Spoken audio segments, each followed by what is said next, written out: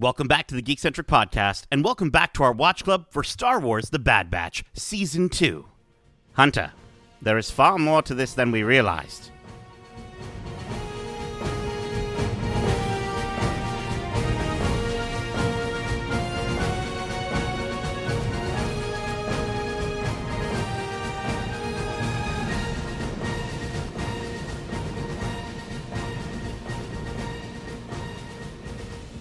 Welcome back to Watch Club. My name is CT0831, but you can call me Hugs. And this is our Watch Club for Star Wars The Bad Batch Season 2, Episode 11, titled Metamorphosis. If you're joining us for the first time, this is Watch Club, our weekly review series, kind of like a book club, but way better. Keep in mind we will be going into full spoilers for this series and Star Wars in general, so if you haven't watched this week's episode yet, be sure to do so, and then come right back in less than 12 parsecs. Now, before our ship gets completely obliterated by a secret asset to the Empire, let me introduce you to our experimental crew of ragtag troopers. First up, finally joining us after being MIA all this season. He's taller than a Jawa, smaller than Jabba, and just as entertaining as Jar Jar. He's CT1231, also known as Edit. Hey, listen, I'm like Echo. I'm just off doing another mission. You know, I got my hands full right now. What hands I have if I'm Echo, because I know he doesn't really have too many hands. But, jeez. Okay, you know what? Don't be. Oh, I missed my batches, though. I definitely missed my batches, so I'm glad to be we back missed for you. this episode. Oh, Megan was crying when you were gone. Oh, Megan! So much. So sad. Next up, he's dropping in from the sky, way up. Hi, he's the dopest, dankest dude on Dagobah, CT1006, but you can call him Joints. Hoy hoy. Hoy hoy. Oh I don't know why. gosh. It feels like it's been so long since I last said that. It feels been a week. It feels like it's been a while since we've heard the hoy hoyin' in. But listen, rounding out our small battalion, we are so glad to have a true friend and war hero joining us, and her name is CT0118, but you can call her Brushstroke. How you doing, Omegan? I'm always doing so good. So good. Bit of a scarier episode this week. Yeah. But you know what? I don't want to call it an episode of the week. I think this was a little more elevated than that. This For sure. impacts a lot. It raises a lot stoked. of questions, that's for sure. Yeah. I'm stoked to break it up. Finally. I think we got the new big bad. Now that Rampart's been kind of shoved aside, we now know who the real villain is, I guess. Interesting. Well, we'll get into that. We'll talk about that character and all the incredible things that happened. But listen, before we unleash the beast, let's get to this week's episode. The episode starts off with eerie music playing as a transport freighter comes out of hyperspace looking completely torn up and smoking all over. Lights are flickering. We hear a muffled scream, and the ship seems pretty much completely empty, except for one single stormtrooper running for his life through the engine room. The suspense builds, and a mysterious creature pulls the trooper into the darkness as we hear another fading scream. I'm going to just quickly do a correction here. Clone Commando, I think, is what I meant to write. Okay. Which, shout out to Clone Commandos. Wow. Are you kidding me? That helmet design. Shout out to Republic Commando on the original Xbox.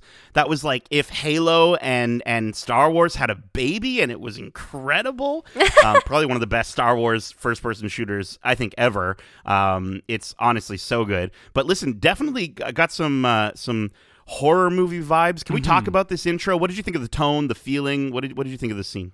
Yeah, I think right off the bat, it's nice that this episode kind of plays with genre a little bit more. I know that we've kind of gotten trickles of that throughout, but really this is where we get to see the monster movie, the horror-esque vibe, the suspense, things in the shadows, if you will.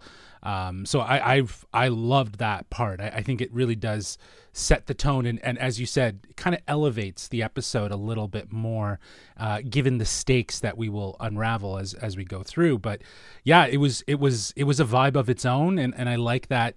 Again, they can sprinkle in these genre tropes into the episode if it makes sense. And here it definitely did make sense. I was getting mad alien vibes. I mean, you Yes. have an alien loose on a ship that's breaking down in space. That's of course the first place your mind goes. And like that movie, this whole episode really uses the shadows so well, like we've talked about before. But again, building that suspense and horror where you don't really see the monster until it's too late. That's great. I loved it. Yeah, I think that's very much the inspiration, though, Darcy. I think you hit it on the head there. I think it's aliens for sure, because there were definitely a lot of that. Even the design of the creature, that when we see it, has very much an alien-esque look to it. So I think that's very fitting. Totally. And it's with this intro, I keep reminding myself that this season is really standing up to what we felt last season and the moments that felt sort of childish and oh my God, I'm forgetting the word, expositional. And we're getting these moments that are a little scary and a little intense, and it feels more exciting to watch than a lot of the episodes from season 1. So I love that this kind of impact happened right off the bat, and we were, shot into this episode with such an intense start. Yeah, it feels like they sort of heard a lot of the feedback, I think, from season 1, and we found that with a lot of, like, with any of these Star Wars series, right? It always seems to be that the season 2, they do listen to fans, they do start to give us a little bit more of what we want, and I think that's definitely the case with this opening. It makes me really want an animated Star Wars Halloween special. Like, we already know that they have Life Day. I just think it would be sick if it was like something centered around the Sith or the dark side of the Force, or just like just a scary monster movie in Star Wars. I think would be really, really fun, even if it's just like, half an hour, 20 minutes, just an animated thing. I got Dead Space vibes, which Megan is a video game totally. you'll never play. Nope. So don't even look it up. But anyone who knows Dead Space, like, that's kind of what I was getting from this, as well as along with Alien.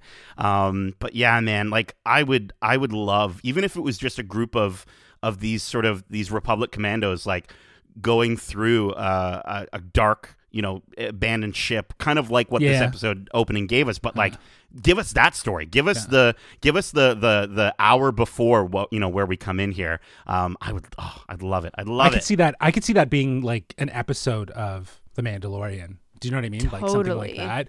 But maybe, to your point, it's a little bit more siloed as like a special presentation, like Marvel's already dabbling in that. Maybe they do something in that realm. But yeah, I think it goes without saying that they, you're saying that they listen to feedback. I don't even know like how they would get that feedback, or if that is something that would be shared, as much as just learning. Do you know what I mean? Like learning from how the story was structured. Once you have all these episodes out and you can look at them, I think even as a creative team, you can kind of do a debrief and say, what could we do differently? How could we approach it differently to help stretch out the story? Because maybe they saw the same things that we saw. It's hard to say how much of it is actual fan feedback, because I know you got to imagine their opening.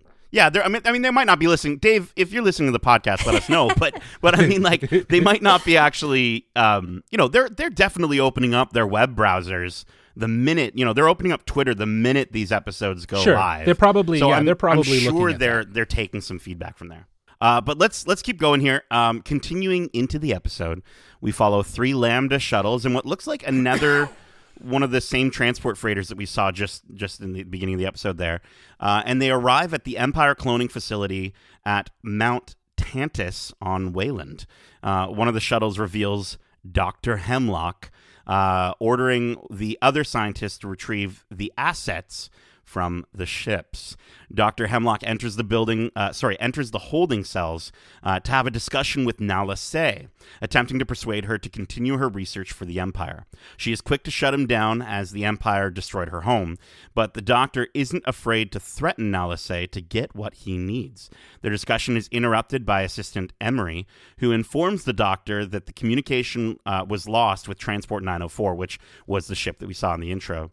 Dr. Hemlock orders they recover the ship and the asset that came with it, before asking if Nala Se was the only Kaminoan to be spared during the destruction of Topoka City. Emery informs the Doctor that also Prime Minister Lama Su is in Imperial custody, but the Doctor would like to speak to him personally. So before we move on, did you have, we're obviously going to talk about what the actual asset is. Let's hold off on that for now. But did you have any thought as to what this asset could be? Did you have any alternative ideas as to what it might be? And what did you think of the good Dr. Hemlock?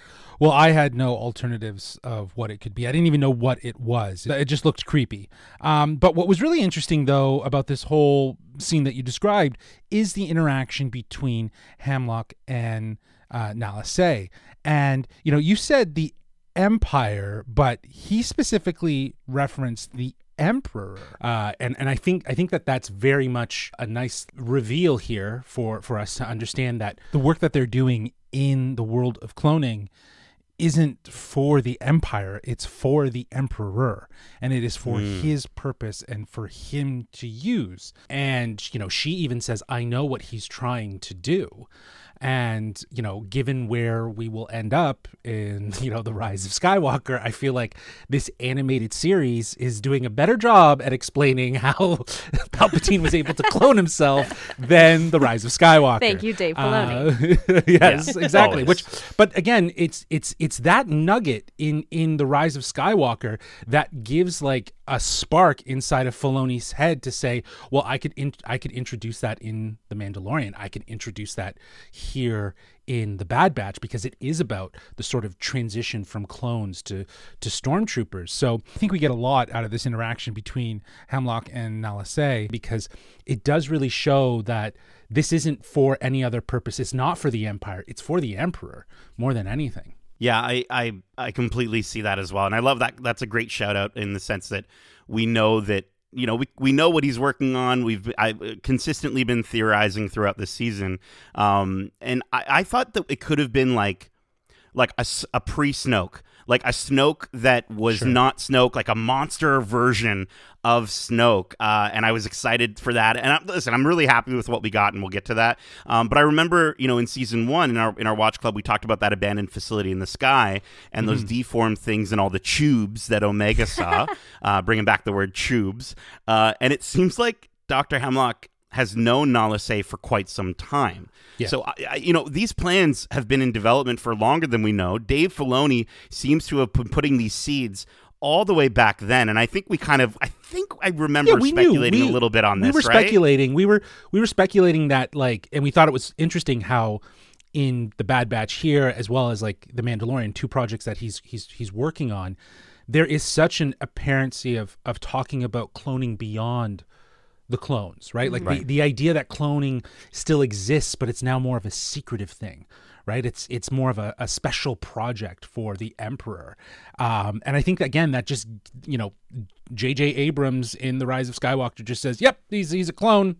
He's a clone. That Snoke was a clone, and they was just all failed clones. And it's like there's not much explanation, and I think that was a big miss on that in that trilogy to kind of help explain that. But that said, it is nice to see that these other shows are going to kind of dabble in that and maybe give a little bit more explanation. And we'll never know if it was a miss or if it was planned all along. We'll never know. They'll never tell us, but that's okay. Yeah. I mean, it makes total sense that the Empire has such an interest in Kaminoan technology. Their whole race, depends on the technology of cloning. So if you're gonna, steal someone's ideas, almost Edison style, who better to turn to than the planet based around that whole concept? So it makes a lot of sense. I mean, personally, the asset, when I first heard it, and again, we didn't see much in that opening trailer. I'm wondering if this was like maybe one of those failed cloning experiments where they took a clone and tried kind of merging some other alien's DNA in it and it went wrong or something like that. So it definitely had my gears running, and where they ended up with the end of the story, I'm still curious as to see how this is going to tie back to that whole grand cloning scheme of his.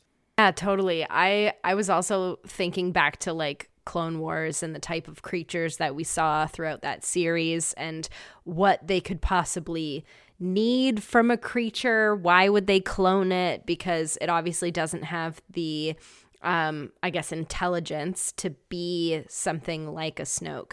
But would they meld that with some sort of creature that's maybe stronger, more aggressive, with an intelligent being? That would be a super cool concept. My initial thought, because of the sounds, was there was an episode of Clone Wars where Anakin and Obi-Wan get stuck in a cave without their lightsabers, and there's this like tiger thing that chases them around. I can't remember what it looks like or what it's called, but it sounded similar, so I sort of got those vibes. Are you talking about a Nexu, like the thing from Attack of the Clones?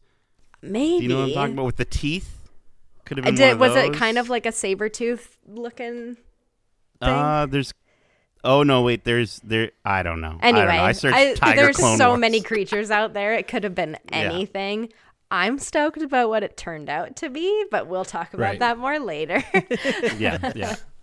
Can I also give a shout out to Jimmy Simpson, who plays Dr. Hemlock perfectly. Man in Hat in Westworld. He has a name, but I'm not going to spoil that for those who don't watch Westworld. And then also he's in Black Mirror.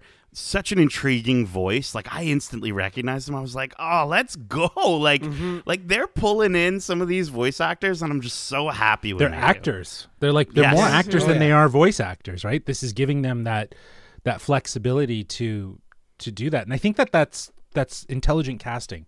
Do you know what I mean? Like you definitely want to collaborate with voice actors, but it is great to bring in actors that can do that. You want to have a mix of it. And I think that, Jimmy Simpson is a great performance in this role for Hemlock. It feels, sadistic. Totally. I think good word. that's the good thing about the actors they're choosing to hire that are not necessarily forefront voice actors, but they give a really incredible voice acting performance. They're not just themselves, when we watch the Marvel's What If series and you get Sebastian Stan doing a voice acting, he's really just being Sebastian Stan, but a little more elevated, whereas like Jimmy Simpson is giving us Dr. Hemlock, and you don't you recognize the voice, but he becomes this character with that voice, which is super cool.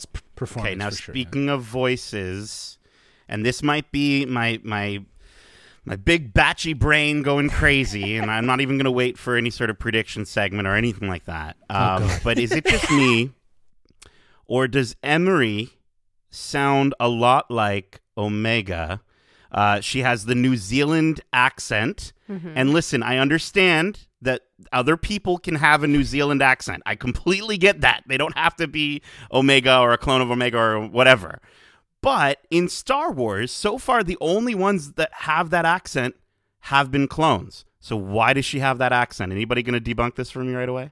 I mean, there's a whole planet out there where everyone speaks like that. Like, Boba Fett isn't the only one in the galaxy who has a New Zealand accent. Okay, what planet? Name it right now, Darcy. I don't know. We haven't seen it. Maybe that's New Zealand. The show will lead New us Zealand, to the planet of New Zealand in the Outer Rim. I'm just saying she's part of the cloning facility. I get where you're going. Yeah. Is it possible that Omega wasn't the only female clone? Well, so she also would this be the alpha instead of Boba being the alpha. Like maybe Boba was a beta or something like that, or completely separate. I don't know. Boba's definitely a beta. I do think though that there's a sense of either remorse or compassion from her, especially how she lingers outside of the cell as Hemlock leaves.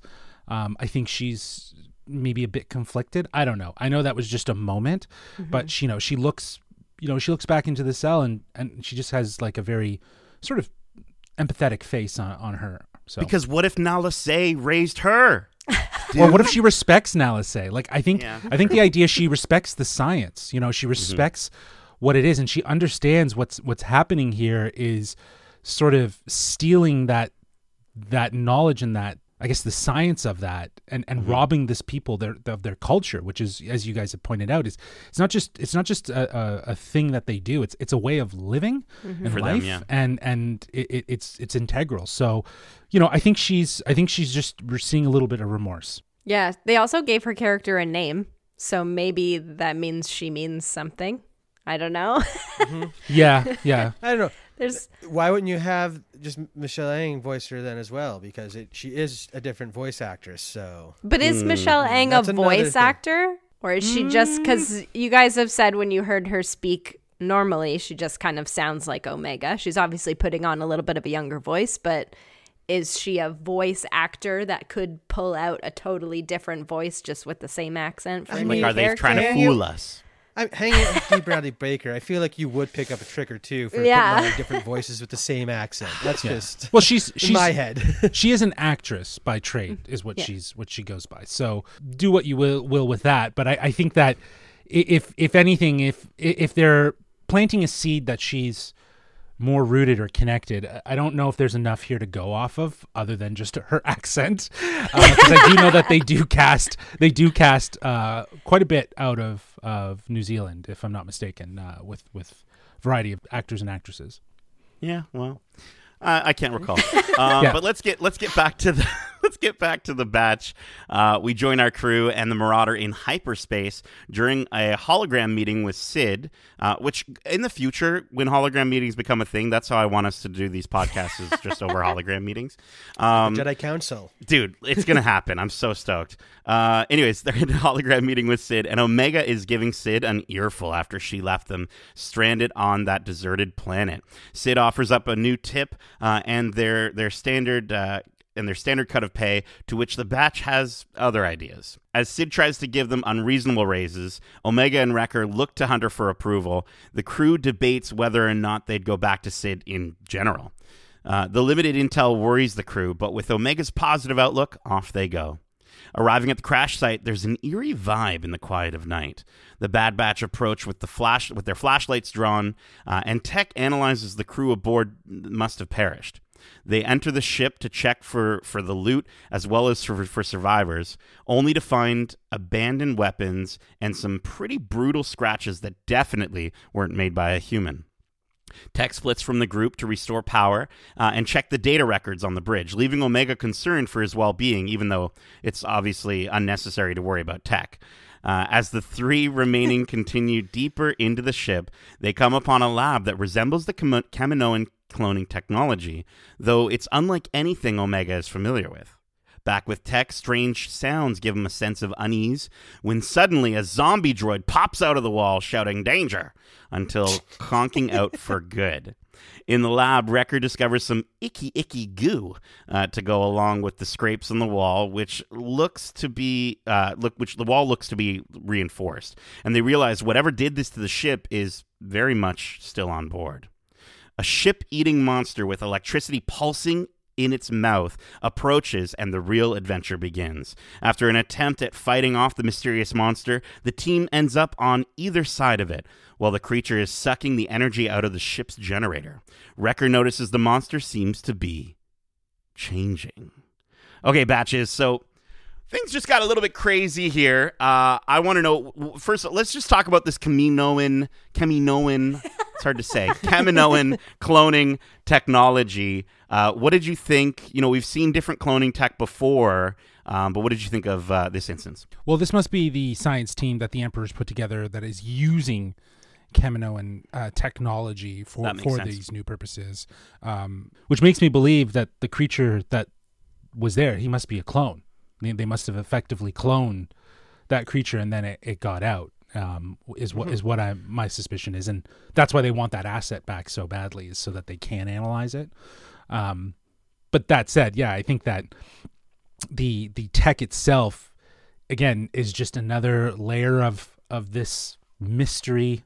As we learn that, there's going to be more cloning happening. You know what I mean? There's going to be more things that they're going to clone. Yeah, like we've seen different cloning tech before. Omega's seen different cloning tech before, but obviously she didn't recognize this stuff. So I think you're absolutely right, Justin. It is absolutely specific to the Empire, because again, we did have that facility in the sky, as I mentioned earlier. But yeah, she would have I think she would have recognized it from that moment. That was a pretty traumatic moment for Omega, being abducted and all, and having two bounty hunters fighting over you. So I would assume that she would have recognized it if it was from that Kaminoan side of things. Well, and I guess everything that they dealt with in Tapoka City, yeah, everything that she was familiar with in Tapoka City would have had to do with cloning soldiers, because that was the whole operation there.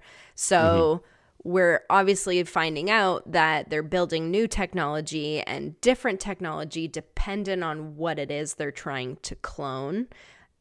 It's not necessarily more soldiers. It's obviously something quite different. So I think it'll be interesting to maybe dive further into that side of things, and maybe we'll get to visit, Mount Tantus. Is that what it's called? More think so, often yeah. in the next few series, and I think they hinted at it at The Mandalorian, so I'm intrigued. I mean, this is 100% a beast, a clone of the beast from the Clone Wars, because at the end of that episode, Palpatine is like, clone it. So this whole thing is just a payoff that Filoni's been waiting for, and I got to say, it is an excellent way to tie off that storyline that they set up so many years ago. So again, it is 100% a clone, and I can't wait to see what this means in the greater scheme of things, because clearly he's been working on this whole cloning backstory thing outside of Tapoka City for some time, and I hope that the rest of this season deals with how long and why type thing. It's so exciting. So good. So good. Let's keep going here. The creature escapes the ship after Tech destroys the generator and runs into the woods in the direction of the nearby village. Figuring the creature most likely ate the crew, Tech assumes the creature isn't a danger to the residents because it's no longer hungry. But Hunter insists that they find out what species they're dealing with and how to stop it. And I love that moment when Tech is just like, it ate the crew, and Omega's just like, it ate the crew. Like, she's so shocked by that. It's like, it ate the crew. And Wrecker's like, come on, man. There's a kid here. You don't get so scary. It's again, she's not used to Tech's bluntness whatsoever, but she offers to help him since she understands the technology inside. Hunter and Wrecker split off to hunt the creature down and chase it from the Marauder above. Tech attempts to download the overly encrypted data, while Omega shares her limited knowledge of the machinery, stating that Nala Se kept a lot of this from her, but she assumed this research was happening off-world. In the woods, the creature happens upon a power plant, of course, and starts absorbing/eating all the electricity. Yum, yum, yum. Tech discovers the designs on board were to utilize the genetic material of this creature for modifying armor plating, making sense of their ineffectiveness against it. The information also reveals that the creature's ability to feed off electricity, as we just witnessed, allows it to get bigger, much bigger. When Hunter and Wrecker approach the creature, Tech is already informing them of their discovery, and the monster, apparently the monster is the same species, like Darcy just mentioned, that attacked Coruscant during the Clone War. He warns them not to allow it near the power grid from behind a cloud of smoke. They see it at the power grid, and it is a Zillo beast. So Clone Wars shout out. This is all you got to do, Dave. 5 out of 5s from everyone, apparently, because you got a Clone Wars thing. You did it. Obviously, this is a really. I think this was a pretty big reveal. I know for some of us here are huge fans of the Zillo Beast. Megan, I know you got a Zillo Beast T-shirt, and if you don't, I'm sure you're getting one. You've already ordered one. I've drawn it myself. You've drawn it yourself. What did you think of this reveal? Did you have, obviously, Darcy, you sort of anticipated that this was the Zillo Beast prior to this moment. The energy thing gave it away. That's what it was. That was such a pivotal moment and plotline from that first Beast attack on Coruscant. So that was like, oh my God, it's happening. And this scene was just like, yes, absolutely, such fist raising moments of excitement. It's so good. What did you think? It was very much like a kaiju moment, yes. And I remember that feeling watching the original Clone Wars episodes around the Zillo. But I think it's super exciting because I thought we were done with this guy. I didn't think we were going to see a Zillo Beast ever again after Clone Wars. So I don't know. What did the rest of the batches think? Well, my thing is, and correct me if I'm wrong, at the end they've killed it, the original Beast. So I didn't realize, I mean, I guess that's probably dumb of me that you can clone something that's dead and get a new live one. But I think it's so cool that they're cloning, but it looks different. Did they ever describe the fact that they grow from something smaller, and not that it's like a baby Zillo, but it doesn't even look the same. Like it evolves so much. It did at the end, like when it revealed itself through the smoke. I was like, oh, I'm like, we've seen this before, right? But I don't remember it ever looking like its original form in the Clone Wars. Yeah, that's the thing. I think they did some gene splicing and stuff like that. They're trying to, find a way to manufacture this armor plating or whatever, use its scale. So maybe they were doing tests to try and emphasize the strength of that, or maybe the harvestability. Like, I'm not sure about that, but clearly they did some work on that original beast to kind of almost make it stronger this time around. It gave me a lot of vibes of the Demogorgon as well. We mentioned the other influences, but I started realizing, I'm like, oh yeah, and like there's the demi-dog that they have in Stranger Things, and they got all the different permutations of the Demogorgon in that show. So you kind of gave me vibes of that. But I will say, Hemlock mentioned the word assets, plural. Is there more than one Zillow out there, and do we get a chance? Can somebody give us a baby Zillow? We got baby Yoda. I just want a baby Zillow. Give us a really cute little Zillow that is like a friend of Omega's or something. I think we already saw the baby Zillow. I think that was that little chunky one that was running around. I think that was so baby. That was the baby looking. form? No, that's adolescent form. Justin, you haven't obviously done your research on the Zillow like I have. Baby Zillows are much cuter. Trust me.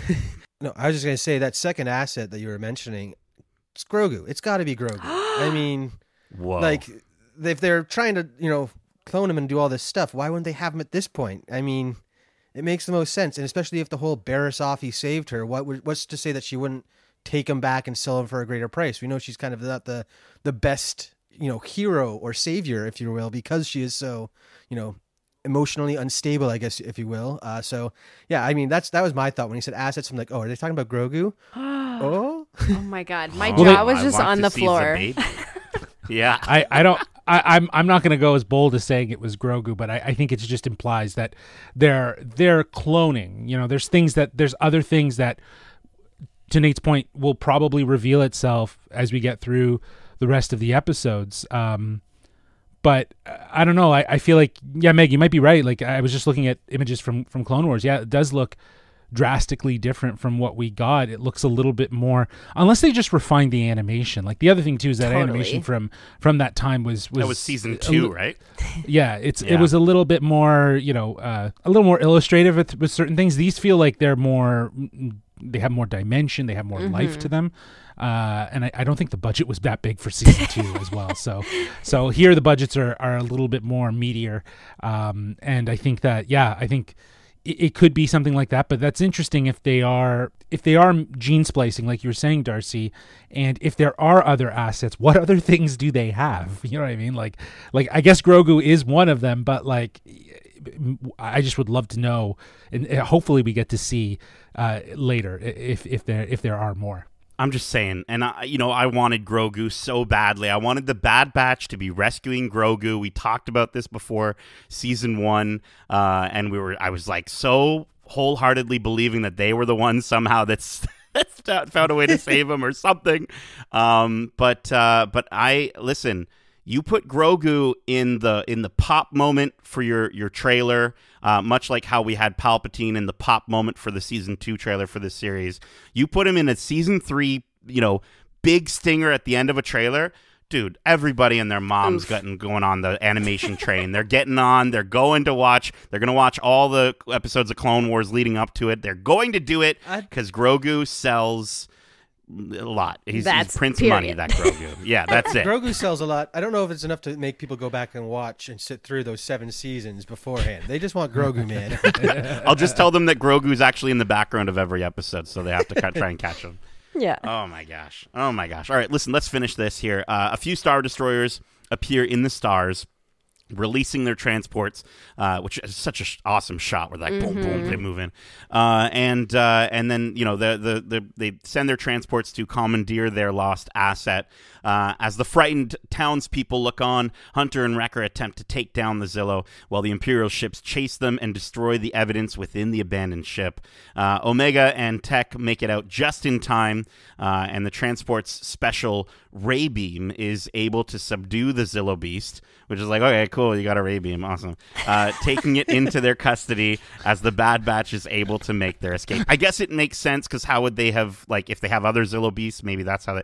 Anyways. The stormtroopers detain the entire village and continue their research of the beast on board. Back on the Marauder, Tech is going through the information he gathered from the destroyed ship, claiming the cloning operation all began before the Supreme Chancellor became the Emperor. The Empire destroyed the cities on Kamino, not to end cloning, but to control it. Tech sends the data to Echo and Rex to see if they can help, and we leave the crew in an uneasy state. Then, back at Mount Tantus, Dr. Hemlock has secured the creature and ensures all the villagers who saw the Zillo Beast are detained and, quote, dealt with. So they're all dead. He arrives at the loading bay to meet with Lama Su and informs him of Nala Se's unwillingness to comply with orders. With very little sympathy, Lama Su requests freedom if the doctor wants any information from him. Lama Su hints at that a particular clone is the key to controlling Nala Se, intriguing Dr. Hemlock into further discussion. So, how do we feel about Lama Su revealing Nala Se's weakness, and how do you think the Empire plans to use the Zillo Beast's genetic material in the future? Lama Su's a batch. We knew this from the beginning, but like there's always, I don't know, I feel like there's always sort of been a soft spot for Nala Se, even though she was sort of the rogue one out of all the Kaminoans. I don't know, I'm a little frustrated. I don't think that even Omega will get her to reveal her. Like, I think somebody's gonna kill Nala Se. Or do you think that they'll keep her because she's the only one that really knows how to do this? I don't know. I'm just saying, you know, again, with this whole theory that I have with Emery being more important, I'm not going to go so far as to say she's like Omega or whatever, but like being more important for sure. She's a named character. She's got a New Zealand accent that makes her important. So I think that yeah, I feel like that yes, this is absolutely Omega, that Omega is the key to so much more. And I think it has a lot to do with some of the stuff we were talking about during the mid-season of Omega's some sense of force abilities and her ability to, you know, use the force with love and compassion. And are they able to harness that or change that in any way? I'm just saying, I really do feel like, obviously, with this all leading up to Palpy's return, that it's got to be, you know, they've got to bring in some sort of force element into it. I don't know. But then that would imply that Django and Boba are also force sensitive. Like, unless for some reason she sprinkled something into the DNA to give Omega her you know, force sensitivities, if you will, then, you know, I could buy that. But if we're just going on the basis of what we know, in regards to Django or being a clone of Django and Boba, I think she, again, represents the perfect balance to create a clone.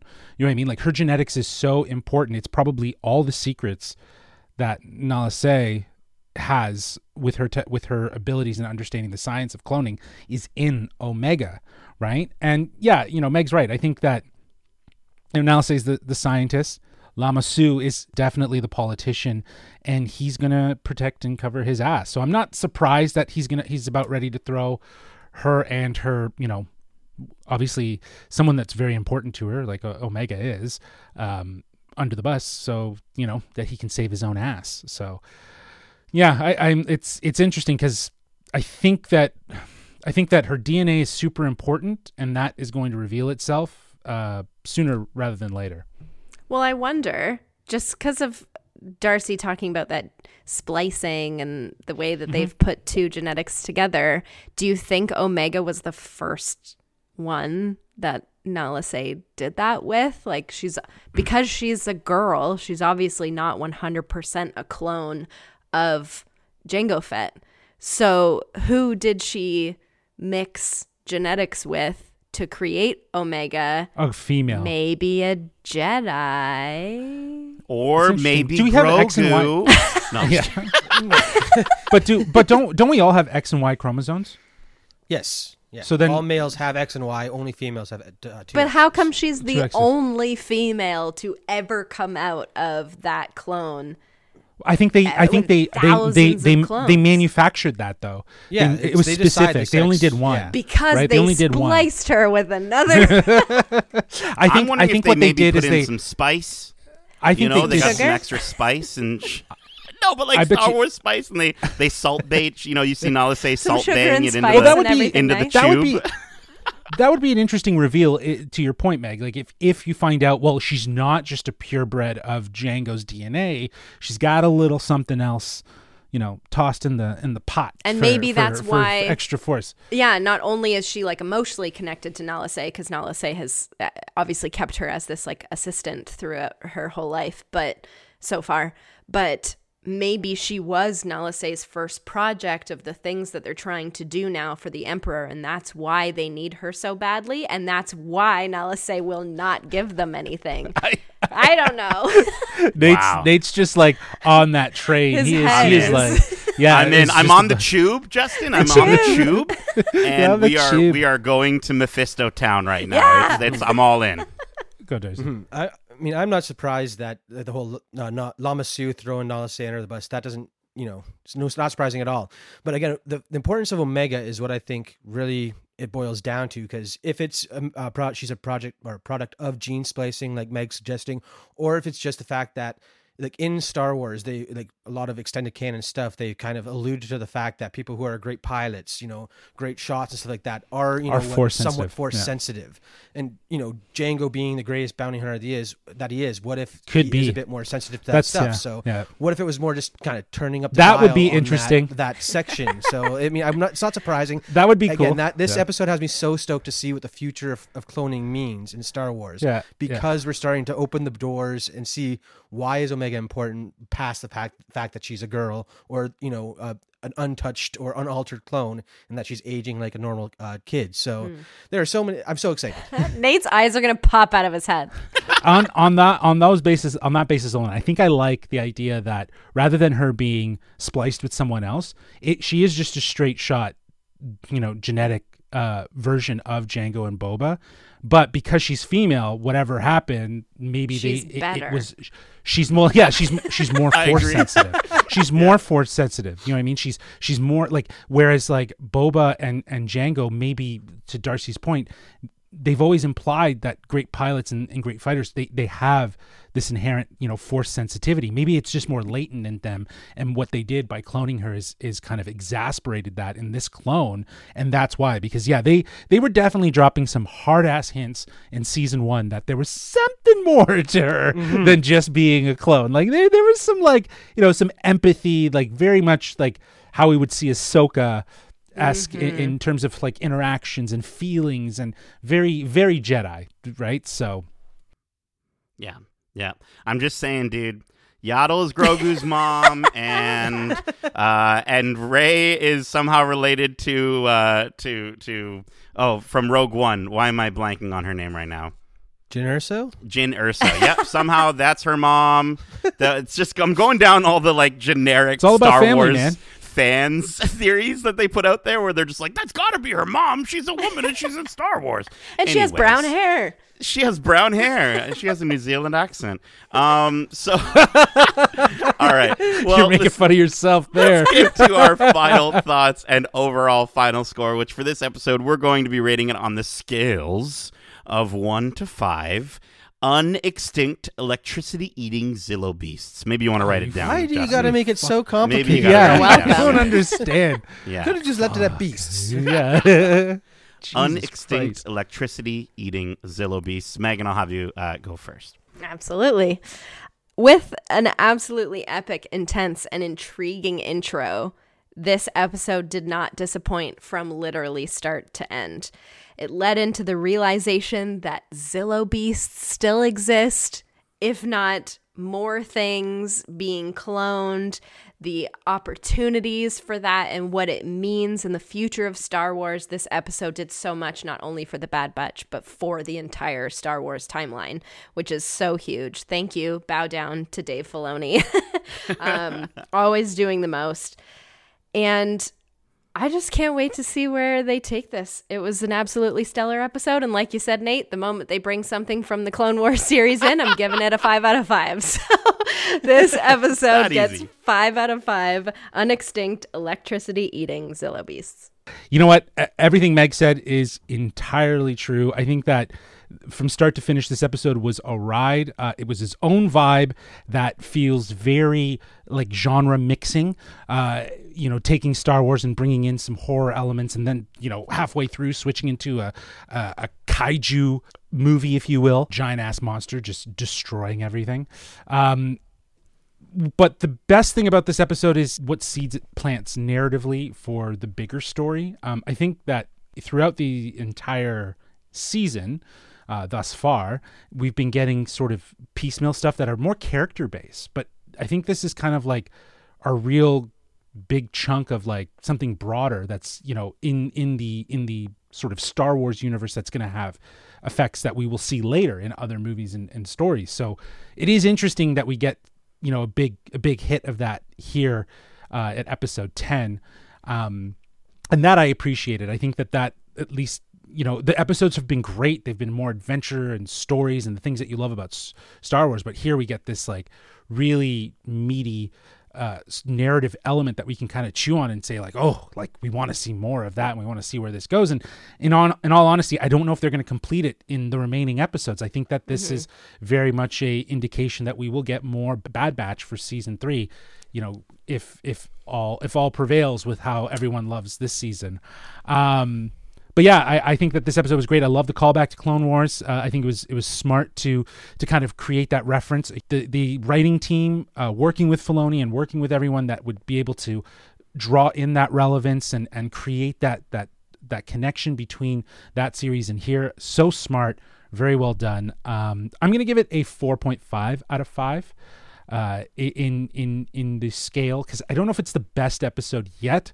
Because I don't know any of these have been like the best episode. They've been good, like 4s and 4.5s for me, because they're definitely getting a lot right with this season so far. So yeah, I'm going to be giving it a 4.5 out of 5 unextinct electricity-eating Zillo beasts. You almost got it. You almost had it, dude. You were so close. It's okay. It's okay. Bad. Darcy, what did you think of this episode? Yeah. I mean, I'm very much what Meg said. Like the bringing in Clone Wars and the way that they did this one, tying off this massive storyline that sets up so much going forward. I cannot wait. And again, the lighting, the music, the fact that this was such a horror style, story in space, at least at the beginning there, and then it turned into that kaiju movie at the end. I loved every aspect of it, and I cannot wait to see how this, grander story plays out, if we'll see it referenced in Mandalorian or anything like that going forward. So I am so excited, and this is a strong 5 out of 5 unextinct electricity-eating Zillo beasts for me. There you go. Because, damn, it was so good. There you go. This episode was great. Yeah. Clone Wars references, kaiju moments, Jimmy motherfucking Simpson. Okay? Absolutely fantastic voice performances. A continuation of Palpy's backup plan thread, like that's what it's called now, the Palpy's backup plan. And I hope that's their code. Their file name, where everything gets stored. So stored on the Palpy server, please. Palpy server. It's better than a Shmi server or whatever his name is. But I think, the horror vibes, is it Shmi or Shay? What's his name? What's his Palpy's name? Anyways. Okay, don't get distracted. Keep going. Okay, sorry. Let me keep going here. Is it Shmi? Sheev. Oh, Sheev. Okay, thank you. That clears it up. The pirate. I don't know what I was thinking of. Shmi. You're Shmi. I am He's Shmi. Sheev. Yeah, You're yeah. Shmi. Anyways, the horror vibes. Kevin Kiner with the music again. Such a great example of what you were saying, Justin. Balancing what feels like a side adventure of the week while pushing the overall narrative.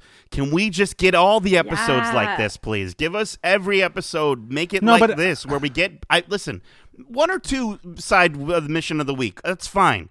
But I love the fact that this felt like both an adventure for the Bad Batch and a continuation of the story that we want to see. It wasn't just, a character going off and that sort of thing. And I get it. Like, again, the mission, the side week, what am I trying to say here? The weekly side missions have been great for character development this season, and those episodes have been much better this season than the first season.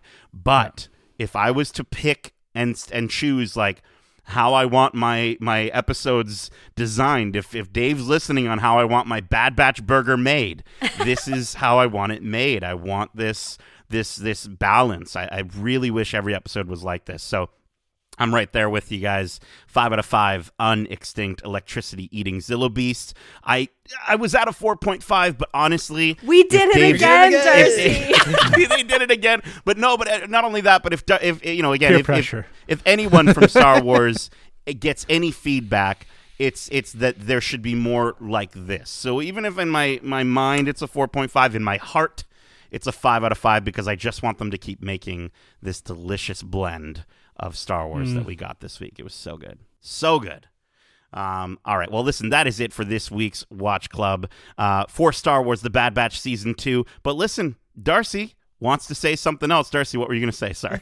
Well, before we go, I just want to shout out to Scorch. We didn't even talk about him. I mean, Republic Commando comes up, and the main character, or one of the main characters in that, is in this episode. Wait, what? Much like last season. Yeah, Scorch. He's the black helmet, yellow stripe on it. No! He's the one talking to Hemlock. Yeah, man. Whoa. We got Scorch. That's again. sick. We got him last season. Now we got him this season. It's so good. That's sick. Why did I not see that? Darcy, thank you so much.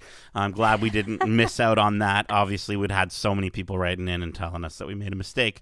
We hope you enjoyed this episode, and if you did, make sure to subscribe to us wherever you like to listen to podcasts, if you haven't already. And if you want to write into your show with your thoughts or predictions in shows we cover in Watch Club, well, listen, you don't have to go down a scary hallway and find a creepy little creature eating some electricity and leaving some goo behind, and then it grows up to become this big giant kaiju monster that they're going to turn into a Snoke or something.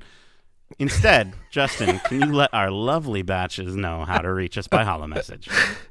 Well, they can reach us at wearegeekcentric@gmail.com. That's wearegeekcentric@gmail.com, or they can reach out to us on Twitter at geekcentricyt or on Instagram at wearegeekcentric. I'm just saying, man, the Zillo Beast has a long neck, and Snoke had a long neck. So therefore, if you do the math, Justin, Snoke had a long head. What if its ability to contain electricity and use electricity is what finds its way from the Zillo Beast into the future clone of Palpatine, of Emperor Palpatine? Because I don't know how electricity works. I don't know how it works. But he feeds but maybe on the electricity is what yeah, exactly. Right? You need ingredients he's such a powerful force wielder. You need a little bit of Omega, get a bit of Grogu mixed in there along with the Zillo Beast, and you've got a Palpy. Like, you've got a good Palpy. I think that's how it's done. I think chef's kiss. We figured it out. Listen, we also have some interviews out now, like our interview with the Bad Batch themselves. I got a chance to sit down with D. Bradley Baker, and Justin sat down with the writer of this series, Jennifer Corbett, who hopefully is listening and getting some great ideas from this, and supervising director Brad Rouse. So check that stuff out on YouTube at youtube.com/geekcentric. And that is I think that is it. Justin, Darcy, Megan, thank you so much for joining me for this incredible week of Watch Club. And as we say, good soldiers follow orders.